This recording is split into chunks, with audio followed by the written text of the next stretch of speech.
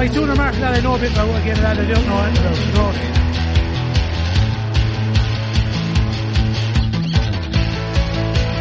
And the Village are the All-Ireland champions, 19 points to 14. Who said they couldn't win it?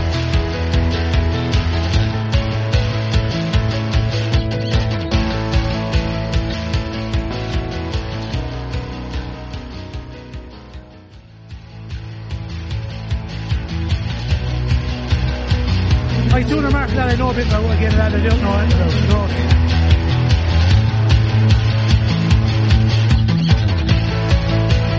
And the Village are the All-Ireland champions, 19 points to 14. Who said they couldn't win it?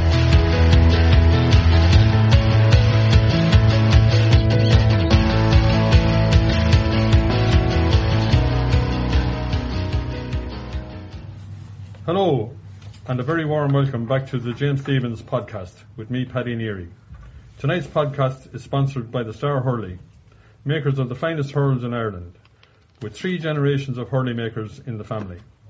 Star is our hurley maker of choice with James Stephens, and you can visit them online shop. You can visit their online shop on www.starhurley.ie.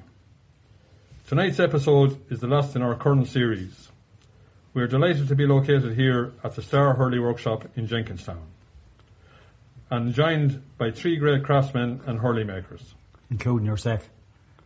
David Dowling, Tom Dowling, Brian Dowling, you're all very welcome to the show. What about yourself? Good. Lads, it's great to be here with the smell of ash carvings and surrounded by all the hurleys you are currently making. It's obviously as busy as ever for the Star Hurley. For the benefit of our listeners, the Dowlings have been making hurls since the 1960s, but there is a family connection that goes back further. Ramey Dowling married into the Neary family, who were making hurls since the turn of the last century. So we are looking at over 100 years of hurley making here. David, I might start with you. Yep. The workshop has always been a busy place, especially when hurling season arrives. How have you found the transition from Patrick Street to Jenkinstown? It's been great, yeah. We would have been probably a bit apprehensive coming out, just moving out of the city and that, but it's been, I suppose, business as usual since we came out. Plenty of people coming out and same customers from the side coming out and that kind of thing, so it's been great, yeah. Good. I believe you've just launched your website www.starhurley.ie. Yeah, we've just launched it there, yeah. So I suppose we were, every other hurley maker had a website, so we said we better get one too. So, yeah, I suppose it's the way the business has changed. It's a lot of online sales and social media plays a big part in the business now as well. And I suppose you have to be available to people through all those channels. It's a far cry from wandering into the lads on Patrick Street, hoping there might be a hurl ready, so you didn't have to wait a few days to collect. Yeah. Now that can still be an issue, as in people are still wandering out. But I know we do our best to have hurls here, but you're trying to manage all those different sizes of it and trying to, with the online stuff, trying to offer the same service you offer when people call in, to try and be specific. And the more information you get from people, the better. It's going good so far then? Yeah, it's going very well, yeah. Good. David, I believe you had an unusual order to fill in the last few weeks for a very famous wrestler and a movie star, Dwayne "The Rock" Johnston. What? We did, yeah. We did. 36-inch hurl for him, yeah. Is he 6'6" or something like that? But yeah, it was a present. He done was a young man in Meath that won a President's Award, and his mother contacted the Rock's people to see would he do a video for him, just to congratulate him. And I think he had the video back within 24 hours. So she wanted to get him something that was probably as Irish as, really represented Ireland, and send it over to him. So we got a hurl and we got his name engraved on it with Peter. Circle Laser is the company, so they done the engraving for us, and we sent it on to him. Yeah, over to whatever film studio he's in at the moment is where it went, yeah. Did he know much about the game of hurling? I wouldn't say he knew a thing about it, no. I'd say he still doesn't. Was he happy with the hurl? I don't know. I'd say he might have even seen it. Yeah. Or did he know how to use it? I'd say he could use it for something, but I don't know for... Brian and Tom, both of you got involved in the business at an early age. And like all young lads who come from a business family, at times it's all hands on deck. What jobs did you do at the start? God, at the start, our first thing in the workshop was selling timber. And every one of us, I think, Declan, Brian and myself, the offcuts, we sold it every Saturday. That was our pocket money because the boss man believed in you can sit on your arse and do nothing and you never earn a penny. Yeah. So we were never the ones that got pocket money. That was your pocket money. Or you clean the workshop, you got pocket money. Well, my own father used to always bemoan the fact that a third of the ash plank was used to make the hurl and the rest was waste. Yeah. So you had plenty of we waste. We had huge amount of waste. And we had no central heating in Patrick Street. So it must have been 40 years ago, is it? More even. That they put in central heating, but it was all the offcuts from the Hurleys and shavings and sawdust and all bagged up and into it, and it boiled over more times than it came down to the ceilings and everything. But we never had a problem, and we could sell it to our neighbours. And actually, one of the best clients we had was Fan's mother, Nancy Larkin. Yeah. And all the old ladies on the Kells Road and Patrick Street, and we'd be going around with the wheelbarrow and Seamus Delaney's truck car. Was it? Yeah. We used to have the going up. Yeah. And how long was it before you were allowed to make a hurl then? Jeez, I remember it was first summer after finishing in secondary school, and sure, I wanted to be with the boys around the street anyway, and dossing around doing nothing. But anyway, it wasn't for me. So I was dragged in, and I remember Raymond was working there. Whether he mustn't have gone to the guards at that stage. No, he didn't. No. And I was using the hurl anyway. That was my first thing. I had welts on my hands to bait the band. And still haven't, I'd say. I don't know. Got rid of them. But that was my first thing. But I'd say I can't really remember, as in we say to actually make a full hurl and for someone to buy it. Maybe they didn't want to buy it. Brian, like myself, you served your time as a carpenter. We worked together. I started in WK Clears, where your brother Patsy worked. Yeah.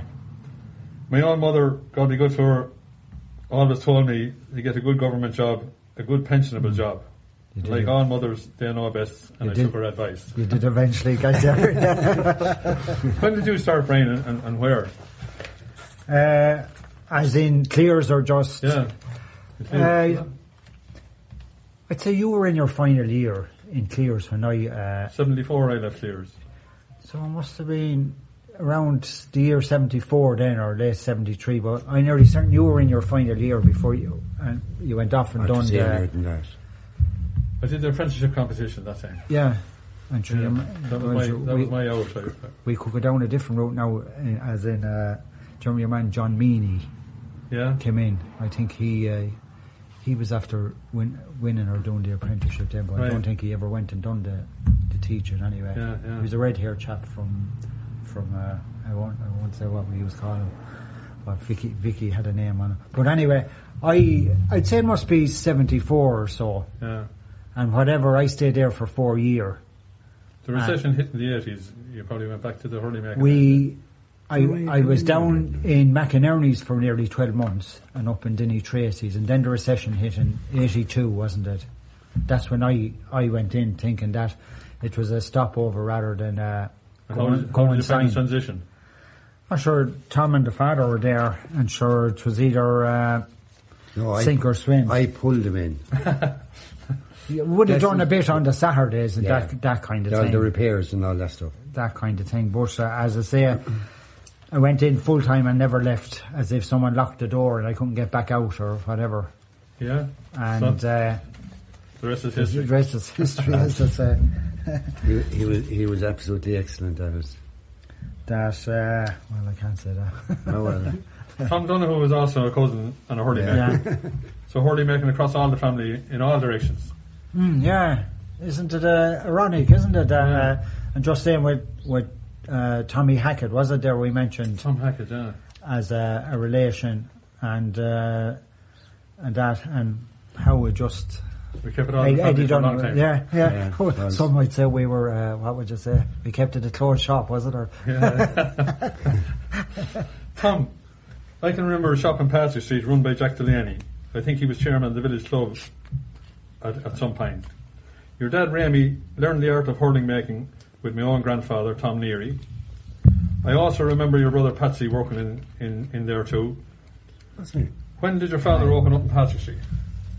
I think it was 1963. Because where Patrick Street was actually, or where the workshop was a cowshed. That's right. And I remember the stalls being knocked. The chains, the chains they used to have around the cows and all that, for holding the cows, and all the feeders and all that being knocked out of it. I think it was 1963, sometime around there. Yeah. But I do remember even before that, while Daddy was in Kickham Street, and Hurley's coming from Kickham Street, because Raymond and myself used to bring him up in a trolley. And do you know where, when it's mentioned there, you said Patsy? Yeah. Do you remember? I must have been only 4 or 5 or something, but the father got sick. Oh, the time he went, and Patsy that's when Patsy was the hurls used to come up from. I can remember him in the workshop with my own father. Come up from kicking. We say Daddy had a TB kidney. He was in Arkeen. Yeah, and obviously Patsy didn't get the money. The money went to pay the bills in the house. That finished him. He got sent. Your father Ramy played in goal for Éire Óg and Kilkenny in the 1940s. That would have been of great benefit to him in the hurley making business. Did he use an ordinary hurl, or did he? The big boss wasn't in that stage? No, the big boss wasn't in. But I wish would have used an ordinary hurl as well. Yeah. I think if I remember, he had something that was maybe a small bit bigger or something like that. Yeah. But he loved the weight in the hurl. Was it heavy? Jesus Christ. Yeah, but that time the hurling ball was a lot heavier. Yeah. But the customer was nearly compelled to use the same fucking. Excuse my French. Yeah, but sure, it was all of its time or whatever. Yeah. Do you know? I think Noel Skane was the first goalie to use the big boss, and I can remember stories about that. Noel worked in Smedick's Brewery, and in the malt house they used a big square wooden shovel. My father often cut him out for turning the barley to stop a German ale. So they had to start at one end and turn it over and go to the other end. You know? And when Noel was playing in the goal with the big boss Hurley, some of the Smedics lads would say, "Will you look at Noel and him with the big malt shovel?" So I think he was one of the first around here anyway. With the big Mick Moore used to use an ordinary hurl too, and he hurled at the village. So. Did he? He did. Yeah. God, I thought at that stage it would have been... Do you remember just going back to Ollie Welch and the size of the boss and that, and the hurling ball today? But Ollie Welch could drive a hurling ball back then nearly, well, I won't say he'd drive the length of the pitch, but just he get 90 yards out of it, wouldn't he? I remember someone saying, I don't know, was it Fan Larkin saying it about Ollie scoring a pint in Gaelic Park in New York from the puck out. Now, the Gaelic Park wouldn't have been as big as Grove Park or Nolan Park. Just saying, again... There's some slapping the ball, isn't it? Yeah. Whether it was wrists and hurl and... But he was a very good golfer. Ollie Welch, very good golfer. But... Tom, your father would have made great connections all over Ireland, especially in the north. Oh yeah, he had a really good... Do you remember the Donnellys, Kevin Donnelly? Oh, they would have been Cushendall, Cushendon, and Carroll in Derry. No, and Carol would have been Kilkenny, only just outside Dunmore. She with Kilkenny, did she? Yeah, she did, yeah. But he would, yeah. But sure, like anyone, let's say, and I suppose to go a little bit further, like my mother was very political,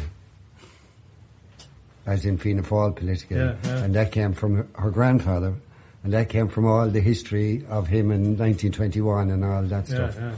So, like between the two of them, they would have made great. Like she was a social animal, wasn't she? Mm. She talked to anybody. Yeah. So, like, what he might have lacked in one bit, she picked it up in another bit. So, like, even people that would have come into the workshop, the first thing was out. She'd either be out to him to talk to him, or they'd be inside in the kitchen having tea. Yeah. So, like, all the people, you know, they lived in Tommy Moore and all in Dublin and that. They lived in Newry for a number of years. When they got married first, they lived in Newry. Yeah. So, like, they made great friends up there. Noel Mallon, which he was a big butcher, sausage maker. I remember sausages coming down from Newry. I can remember Liam Henfrey and Colin Henfrey. Yeah, they lived great supporters of the James Stevens club and Kilkenny.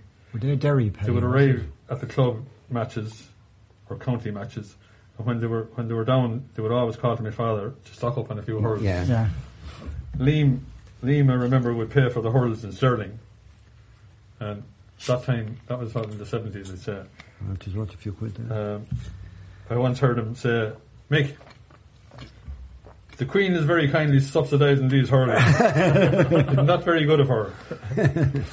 Liam was a principal in the school in Derry, and he's also Joe Brawley's uncle. Go ahead. Yeah. They were from Kilkenny originally. The College Road, wasn't it? Yeah, the College Road, yeah. And that was the height of the troubles. What was the teacher in Kieran's? Paddy, their father. Was it? Yeah. Could have been a teacher in Kieran's, yeah. P.J. O'Neill was another one. He used to drive the Kilkenny hurlers to the matches. Oh, jeez. And Liam Henfrey got to know P.J. And after some of the matches, I think it was in Dublin, Liam went into the dressing room. That time you could come and go in the dressing room. Liam went into the dressing room and he asked P.J, any chance of a few hurls? And for the lads P.J. was driving in the car, had given him all their hurls, to put them back in the car. So what did P.J. do? He opened the boot of the car to give them all the hurls. The boys come back to Kilkenny, you know hurls. Jeez, P.J., yeah. God almighty. Lads, you must have come across great characters over the years, between the hurling and between games and making hurls from. People coming in, telling stories. Yeah. I suppose you would have more than I was at the wrong end of the house.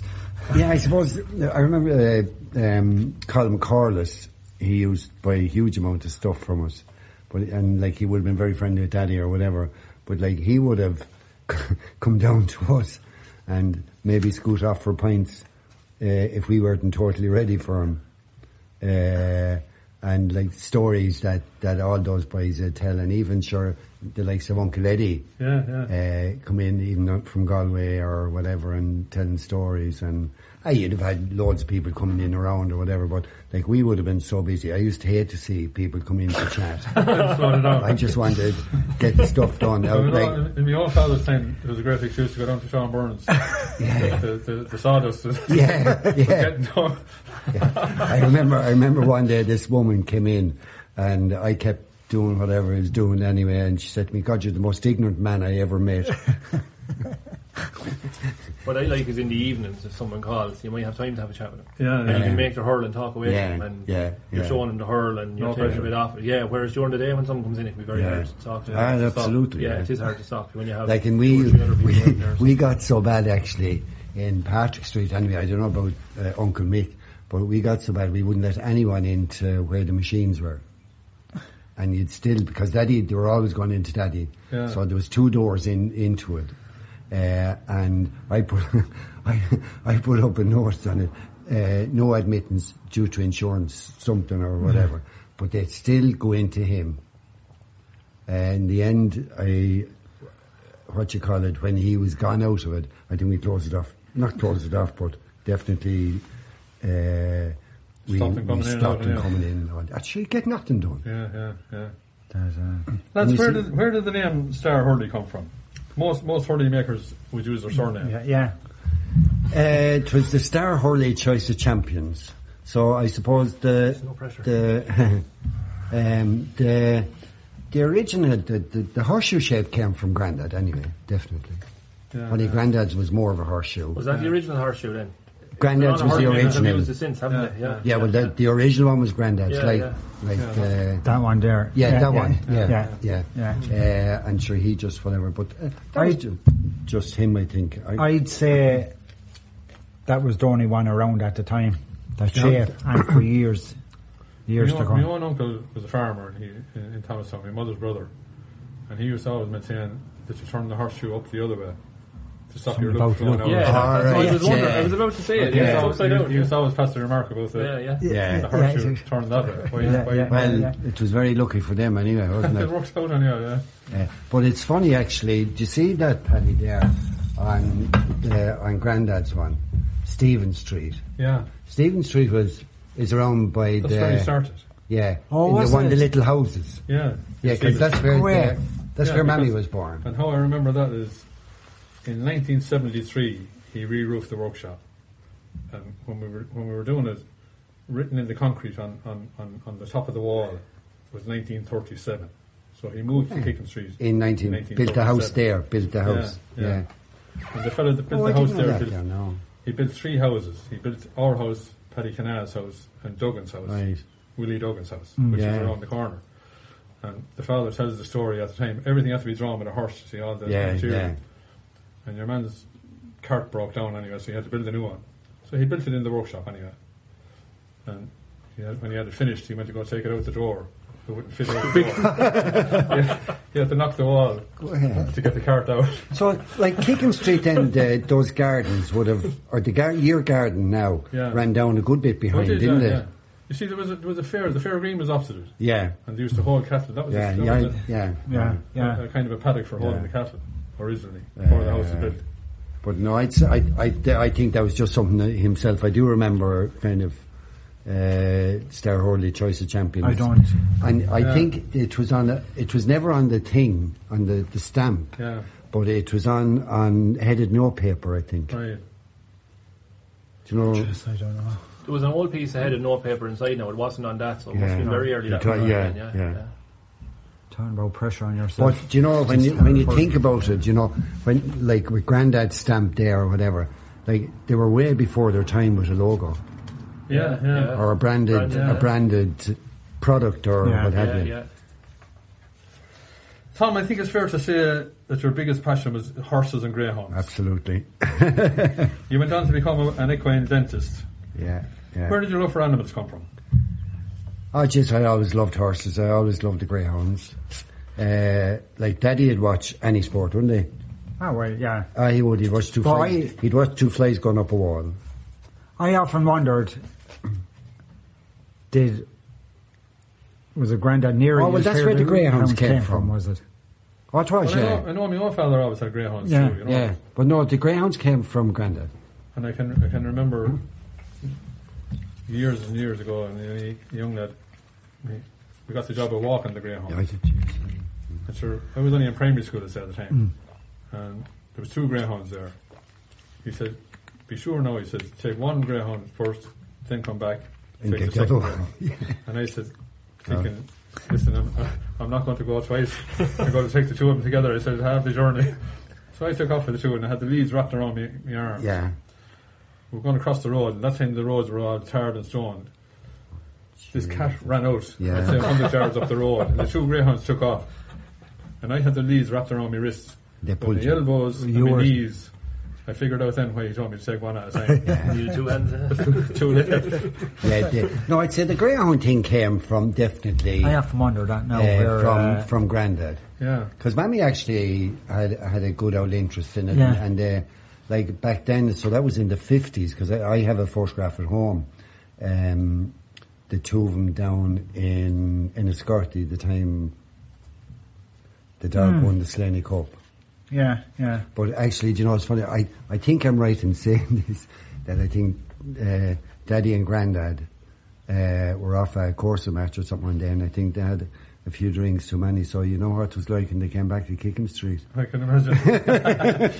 Grammy Bred the make history. He did, yeah. A winner of the Irish Derby in 1987. Yeah. He won the Irish Derby. He actually still, the name actually is ironic. He won the Irish Derby, he won the Puppy Derby, and he was 4th in the English Derby. He was, where was in the Easter Cup? Was he 4th in the Easter Cup? But the awful thing about that dog actually should have been mine. Yeah? Yeah, because I had the pick of every litter that was in it, and I picked the friggin' wrong one. And the night that he won the Derby, Europe, wasn't it? I was with you. The owner was a dentist in Newry, wasn't he? Half owner or one. Well, whatever. Joint owner. Yeah. But I've never seen as much money been punted on a dog, on an animal in my life. Right. They pulled a fortune of money off him. Was he favourite? No, I don't think he was favourite. There was another Kilkenny bred dog in the final as well, Hit the Lid, was it? That won the English Derby. Oh, jeez, the amount of money that was punted on him was incredible. Now, this lad was a very wealthy dentist, but just loved the greyhounds or whatever. And the guy then that trained him was from Keady, County Armagh, or notorious IRA man. I know, the greyhounds were great crack. Yeah. Hard work, but great crack. Lads, getting back to the hurley making. What are the biggest changes you have noticed in the shape of the hurls? The size of the boss, anyway. Yeah. The weight as well. The hurleys have definitely they've got shorter, lighter and bigger bosses in general, I'd say. Yeah. I'd say a heavy hurl now was a light hurl 30 or 40 years ago. Yeah. Even though you had a smaller boss, it was still a light hurl. Like it's just in terms of when you're making it, isn't it? That how particular people are, but you have different shapes. Like you could say, take the Kilkenny panel alone, we could be making 6 different shapes of hurls for different lads. Some lads like a slightly smaller boss, some lads want a slightly bigger boss than say what our normal boss would be. And then you take TJ Reed's hurl, there's a different shape. You take JJ Delaney had his own shape. You know, it's definitely, it's not, one hurl doesn't suit everyone anymore, and you nearly have to. You can facilitate them all. You try to anyway. You can. You're doing it by hand, so you can. Yeah, you can. You know, when you can saw them by hand, then you can facilitate anything really. Just when you're using the spoke shells, you can get. I suppose it's still the same. You're still trying to find a balance, and you're still trying to find whatever. But you can get lads who want to hurl 600 grams in weight. 550. Harry Welsh should be the lightest hurl. John Donnelly really light hurls. Definitely. Yeah, like no one uses a real heavy hurl anymore. Very few people like a hurl with all the weight in the boss. So it's. I kind of think when we say more and more people went to third level education, I think the whole thing kind of changed. Then the players, we say, just more speaking from a Kilkenny point of view, that to see what other lads in other counties were using, and God, that could suit me or that. That's when I see the massive change in shapes and sizes and And it's funny now, your Cork shape hurl, your Kilkenny shape hurl, your Tipperary shape hurl, they're all very, very similar now. Because the bosses have got so big, you can only go one way. You'll have a kick in the heel of the Cork shaped one.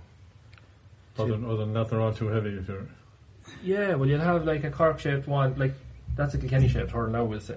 Yeah. Even there's still a kick in the heel of that, but the Cork one might come in a bit more, so it's very pronounced on the heel. But they're all that width, and you might have slightly bit less on the nose of one and slightly more the heel a kick out slightly more on the other, but they're very similar. Yeah, there's no.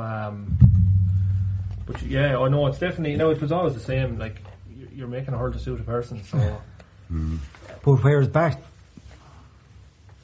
just not to 15 years ago, or probably like every hurl was nearly the same shape. Yeah. Well, in Kilkenny anyway, there's no Kilkenny hurl anymore, kind of thing. I know they're all using their own type. But whereas either you had that there, the Tommy Welsh, or the mixed hurler that they were all the same. Yeah. Same shape, and every club in Kilkenny was kind of using it. And David, it's all Ash you use. Oh, all Ash, yeah, no, we're not going any other direction anyway. Not yet. I see a hurley made from bamboo. Bamboo, yeah, I've seen one or two of them here. It's laminated, but they're laminated. very expensive. Yeah, it's over €60 anyway. Yeah. They'll all break. I know my own father tricked around with laminating the boss. Yeah. I remember that. And what he used was fiberglass to wrap it. And he said they spent Eddie, his brother, was with him on it. Yeah. And I remember going up to the Fair Green and poking the ball around with it. It worked perfect. Yeah. But the only problem with it was the fiberglass. When two hurls clashed together, break the fiberglass shattered. Yeah. Oh yeah. They were afraid someone would get a piece of it in the eye or something, lose an eye maybe. Yeah. So that finished that. Did it make it heavier, Paddy? The hurl anyway. Well, you could, I know you had to allow for. You could allow for the fiberglass on the boss. Yeah. More than So it was like it's much the same as putting two bands on a hurl now. It balances it, at the end of the hurl. Yeah. We wouldn't. Another thing that changed was when I started in with Brian, I spent my days banding hurls. Every hurl we did was banded. If someone rang here and ordered a light hurl with two bands, I wouldn't dream of putting the bands on, because there's every chance they'll come out and say it's too heavy, and I'd have to take the two bands off and lighten it again. So you wait till they come out and then you do it there and then. You couldn't. You wouldn't dream of banding. But even there was another thing, as you say, back to years, every hurl was banded nearly. Yeah. Well, a period, and then the no band thing came in. Yeah. And now, it's just looking at the boys then, now it seems to be... to go through, especially the young lads. Yeah. To see whatever hurler of the day, and he has a band or two under hurling. Your hurl is with young lads, it's a fashion item now as well, with the colour of the grips, but the grain, they're really particular about the grain. Like there's a hurl over there that has an outside plank on it. It's an outside plank. And I was always told it's the best plank in the tree. Yeah, bottle grain, my father. Yeah. If I gave that to someone now, they'd give it back to me. They wouldn't take it. And I'd explain how there's a good chance this won't break. I remember I used one for a year and a half. And the lad Bricker O'Neill and Tullerone put his foot through the middle of one eating train and nearly killed him. But a year and a half I used it in every train, every match, it never broke, But you couldn't give it to someone now. Oh no, that I sent 3 up to a shop in the north there, up to Niall Carney, and he's in Cushendall, and he said he couldn't sell them. They wouldn't take him? No, they wouldn't want to buy him, no. Well, it's funny, isn't it? Yeah. Now that part of that is people aren't... They're not educated. Perception. Maybe just like Daddy used to always say, or if he saw someone bending a hurler, he used lose it. Yeah. Absolutely lose it. And then it turned the back of the hurling, the grain was going straight up, the back. Down this or down that way here. Best hurl in the country. Yeah. The grain in the front of it didn't matter. Yeah. Not too much. No, not too much. No. Yeah, most people look at the nose to see the grain running on the nose, but they wouldn't look at the heel. Yeah. The grain going across this way. Yeah, it could be going across it. But he used to go ballistic. I remember he abused someone in the workshop one day. That they were bending, they were bending it this way. He went ballistic. Some lads would be putting their knee nearly through. Yeah, well that's what your man was doing. Stretching their grains. Yeah. When you've been talking about the ash trees, I remember someone asking my grandfather one time, when was the best time to cut an ash tree? Anytime. The answer to him was, when you see it. It might be there when you go back. so there was a scarcity of ash trees that time on the ditches. They don't really cut ditch ash anymore. Don't they not? No, the lads knocking it, they're barbed wire and all this. She kills it. Yeah. They're more into... And having said that, they tell you it's the best ash. Well, my own grandfather started with a hatchet to chopping the hurls or to shape the hurls. And he even used glass to smooth them off. Sure, it was an onerous task. Oh, Jesus. Brian, you might take us through the process of making a hurl from the ash to the clash, if you like. That, well, as you all know, torture. I'd say the toughest end of it is actually felling the tree, as in the physical. Yeah. You have to get the root out of the ground. The root, you know yourself, you're teasing around the roots. Unless you're getting a nice flat ground, that the roots might be up, and it's not the... Well, you used to get them on the turn on the riverbank. Well, that was probably one of the easier ones. You only had to cut it off at the chainsaw. Yeah, that was probably one of the easier ones. Having said that, you had to know what you were chasing or after. But actually, those ones I never liked. Really, yeah. Because the turn on it was too sweeping. Oh, Too well. long, was it? Yeah, and it always ended up like for sales or visually, where maybe the front of it here, you know, You had it in the, you had it but in like the it's heat. so hard to get someone to knock them that they didn't cut too much above the ground, so the noses were gone. Like today now, when we were making them, the old way of doing it, you'd get holes out of them. Yeah, it's different today. Different now because you have that notch at the top. Yeah. Size of the bosses. And like I was just laughing to myself there. Like if we could get double planks, whereas you won't get double planks anymore. Very rare. You get the size of the hurdle. You know, you get it more in English ash than Irish ash. Because it's more. It's coming out of the States. Yeah, it's more mature. But the Irish ash is being cut younger. But like going back to the question there, that but like you get clanked then from the tree. Clanked to the tree or clanked from the tree. But whether like Brett's were the biggest sawmill around in Kilkenny in their day, and sure the cut for all the hurley makers. We did a good bit ourselves now. Well, we started. I don't know when. But it was pure torture. Dragging. Was that your winter, or was that while you were making? Well, yeah. Winter would be kind of winterish. Yeah. Winter would be quite. Just pure torture, dragging it and pulling it, and then having to plank it and all that kind of stuff. But then, like you were able to buy ash probably back then that you could store it. You didn't have to be drying it. It was plentiful. Back in the 80s, I'd be talking about but sure you could blame the forestry for a lot of that. The Quilcha. I know my own father often said it that you know if they bought ash trees in the forestry and it came wet and you couldn't get machines in to knock them, they just bulldoze everything out of it.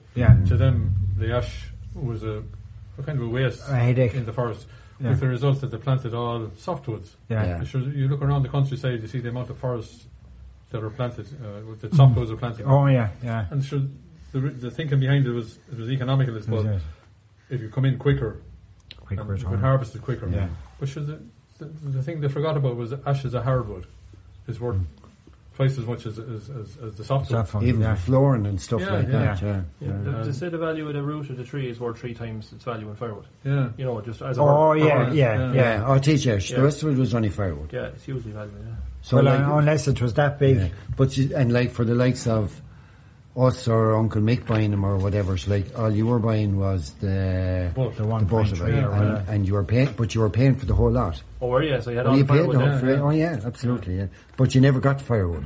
Oh, I thought there was a time that the sale was you had to buy the whole tree. And, that's what the firewood was yours. No, I remember one occasion it was anyway. Well, we never got any firewood. So who got the firewood? No, the firewood was sold on. Yeah. On one occasion anyway. I remember the father bought the whole tree and the firewood was his, and it was up to him then to either to sell for it, get a sale or bring it home or that. So you have the ash plank then in the workshop. What's the next stage? Then it was obviously dried, ready for use, and you were marked your hurley, took it onto the bandsaw then, as we called it, sliding it, taking it down for trying to lead the guy or whoever was going to make it with the tools, trying to take it down as far as that they had the least amount of work in it. But a lot of it was done on the bandsaw. Yeah. And as I say, then you had your tools, your spoke shaves, and that planes, round back, flat back, spoke shaves to thing, and depending on then who you were making it for, whether they wanted light hurley or heavy hurley or thick handle or Now we used try anyway. Probably didn't always succeed. If you're making hurls, just say for the village or someone that you knew, in general, the light hurls, that you try and get your batch to suit them. As I say, you probably didn't always maybe hit the target or something. You knew your plane. But you knew in general when you be And then sure, basically it was a case of finishing then with having your spoke shaven, sanding, banding, and hopefully the customer was happy. Yeah. Do you remember you told me you sent hurls up the north and your man rang you back to say where's the rest of the hurl? Yeah. What was that? They weren't thick enough. They weren't heavy. Like they never said that, as in. So all I could say was send them back. Was he using them as a weapon? I don't know.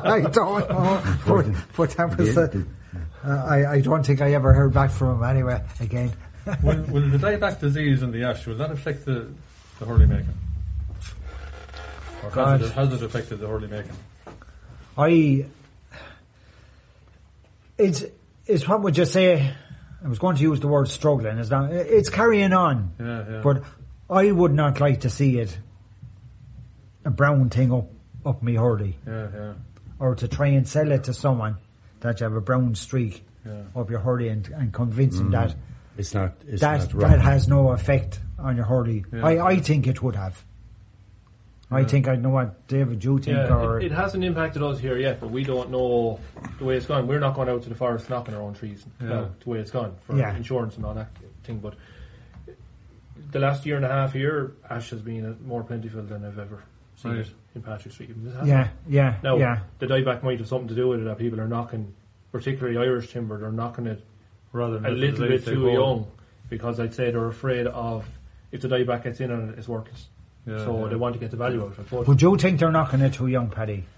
Sure, timber presently. Young timber, my father used to always say a young ash tree is better than an old ash tree. Too old is too young. Well, when I say you get stuff that's been knocked at 23 or 4 or 5 year. Rather than maybe 30. And what we see out here is there's a lot of heart in it. Yeah. And it splits like... Where is the ash coming from at the moment? Again... That's English and there's English and Irish. Yeah. Here, that's all really... through Richie Costello and... Richard McCarthy in Billtown and Jerry Ryan, Dean Ryan in Carrick. That would be mainly the 4 we deal with now, but they're... it's a mixture of Irish and English, really. Yeah. To be honest, it's mainly Irish, though, hasn't it been? Yeah, this year it's been all Irish, but that Brexit and COVID have a bit to do with that too. But there is ash in Eastern Europe, but it's very heavy, very dense, and very very cold climate. Yeah, it takes 50 years for it to grow over there because it doesn't grow in the winter with the very cold winters. So, but it's really dense. It's like someone got all the ash and condensed it into the... isn't it amazing nowadays, let's say, when I was in the workshop or that, and we would have dealt 99% of the stuff would have come from the department. Whereas now you're gone into a middleman selling. Yeah, Quilcha can't. There is no... We have... Whereas, let's say, the cost now, where we would have had the cost of just...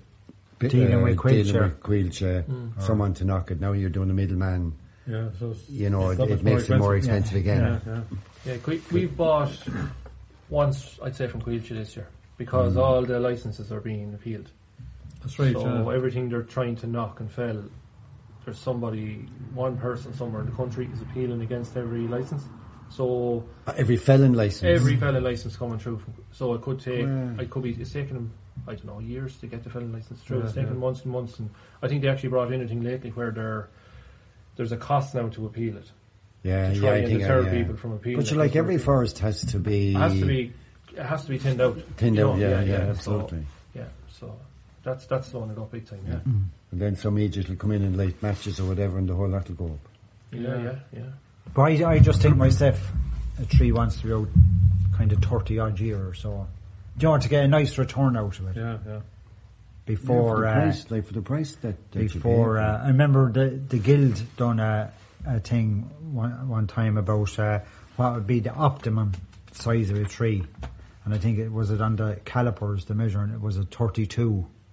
It measured, and you could get about 18, maybe 20 planks. Now that had nice roots on it. Yeah. 3 nice roots. Okay. Now they weren't all senior hulls. Now there'd be, the majority would be senior, but you had some juvenile as well.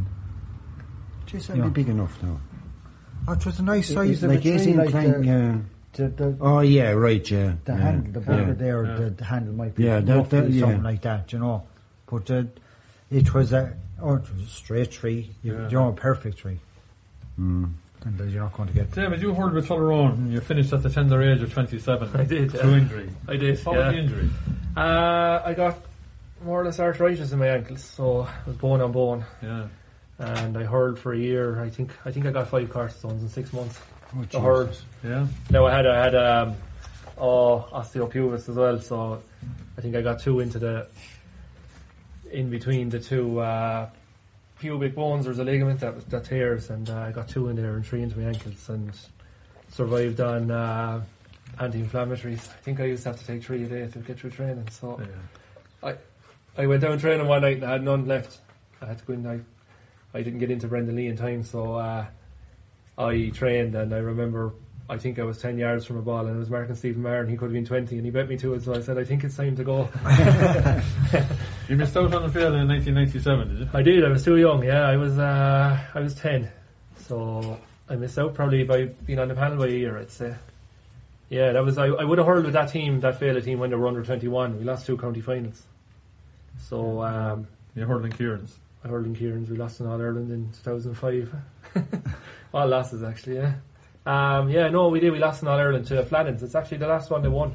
They were in the final last year, but it was caught. It never was played. No, I don't think. But that was the last one. Seamus Hickey from Limerick would have played, and Colin Ryan that hurled with Clare, and there are actually 2 main men were James McInerney and Bernard Gaffney, and they both went straight onto the Clare senior panel. But never. I think they both suffered with injuries. I don't think they ever went on to really hurl for Clare. Who made the hurls for you?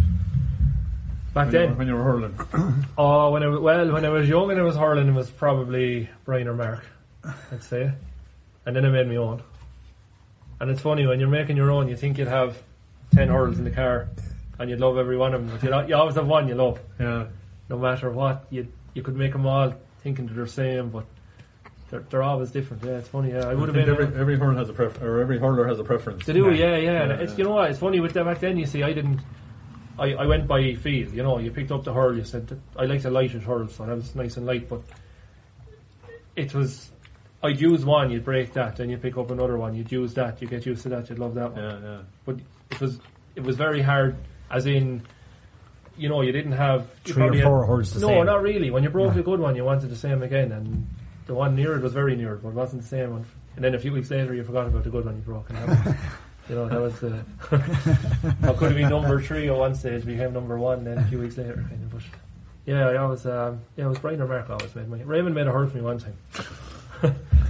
He used to come down to Patrick Street to make a few hurls, and Raymond would tell you a hurl was balanced, but Raymond's balanced and my balance were a bit different. So I remember bringing it out to Tullaroan, and I used to get to the top of my backswing, and I wasn't able to get it back around, so I nearly had to take drop shots with it. But what, the weight of it? Oh, the weight of it. Oh, jeez. I brought it back in the next day, and when Raymond went for his dinner, I think Danny had the stew ready for him. When he went in, I asked Mark to light, and then I wouldn't. I thought I'd defend Raymond if I asked him to light. Raymond, you could sit down with the likes of JJ, Jackie, and Larks. Yeah. 3 lads who hurled together and have 3 different stories. Yeah. How were the hurls, or were they fussy about their hurls? JJ had his own shape, kind of a curved handle and a slight kick on the heel. Became a very popular hurl. A lot of other hurlers would have used it after, but JJ liked weight. He always liked weight in the hurl, yeah.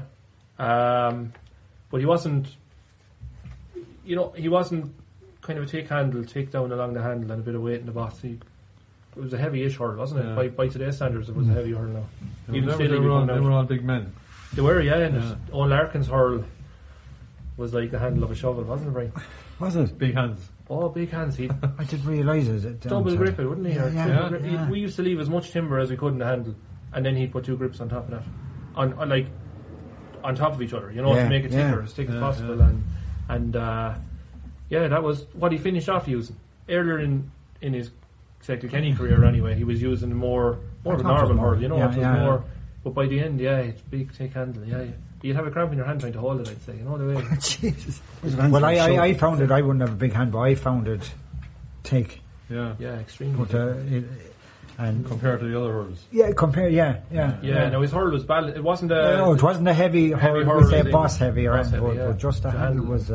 Jackie was more of a Cork shape then, wasn't he? Probably middle of the road in weight. Yeah. But that was probably, as Brian was saying, Jackie went down to Cork to college and probably... Was it Cork or Limerick? He was in CIT, wasn't he? He went to LIT then after, I think. But he, more of a Cork kind of a shape to it. Yeah, that's what Jackie would. He was probably middle of the road in weight. We used to get big clearances, so it was... Yeah, there would have been differences. Yeah, you'd have different. Tommy Welch's hurl was the lightest hurl of them all, and then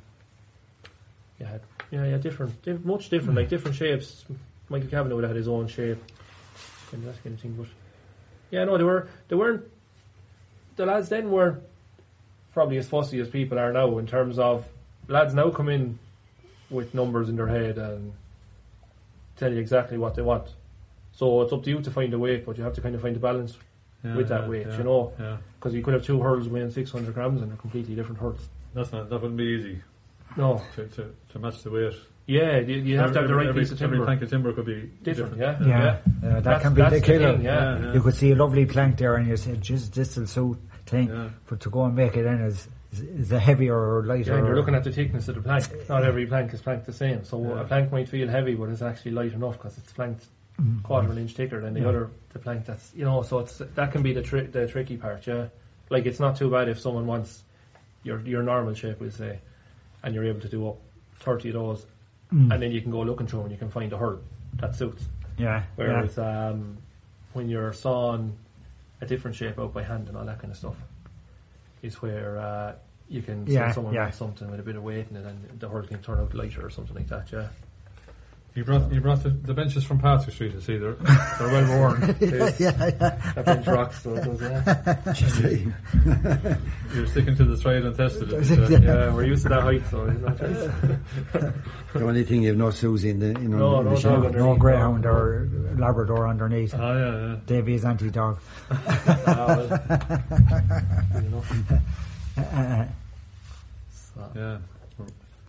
I don't know how long that joke is. I'm going to ask you a question then, Paddy. Go on. What do you think of the hurley making? Today's hurley making? No. Yeah. Sure, look at from the time my father was making hurls, and the time I was helping him out, as the fella says, there's totally different hurls. Yeah. Totally different. I mean, I would have used, and I hurled myself, a 37-inch hurl. Yeah. And that was classed as a senior hurling. Yeah. Most of the minors were using a 36-inch hurling, and that was from under 18. Yeah. And those were the two main hurls that were used, And I suppose some of the kids, 34, if a hurl 32, broke or something, 30s. they were given the broken hurl.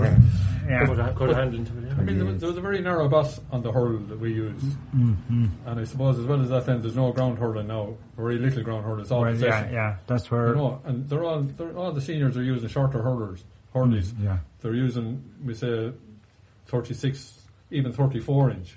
Oh yeah. Ball in hand now, isn't it? Yeah, it is all possession. But I have another question anyway.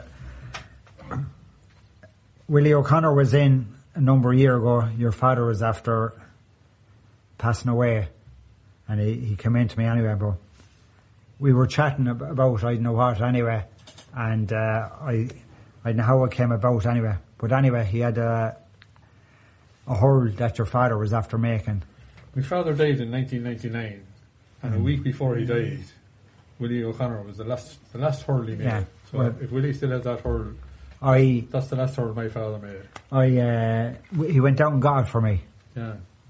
And we were looking at it and thinking, but that's what he taught me. Yeah. That's true, that's the last hurl he made. Yeah. Lads, one last question. Is it hurl or hurleys? Hurleys. Tom? Hurleys. Brian? I'd like to buy a hurl. Hurley. Hurley. My granddad was from Kilmacow, so that's probably where... What did your father call it? Hurl. Hurley, Hurley. Yeah. Lads, we've come to the end of it. Thanks again for joining us on the James Stephens podcast. A special thanks to our guests and hosts tonight, David Dowling, Brian Dowling, Tom Dowling, and we wish you continued success in the business. Tonight's episode is our last in the current series, and I would like to thank all our sponsors, guests and presenters who have taken part. So far the podcast has reached 12 different countries, spread all over the world, with some great stories and great memories shared along the way. You can get in touch with us here by email on jamesstevenspodcast@gmail.com or via any of the social media channels. We'll be back later in the year for our second series, where we'll be looking back on our more recent history with some more great village legends and stories. Thanks again to David and the team at Star Hurley for sponsoring tonight's podcast. You can visit them at their workshop, which is now located in Jenkinstown, or via their website on www.starhurley.ie. Gurumila Motigib Gulir. Now,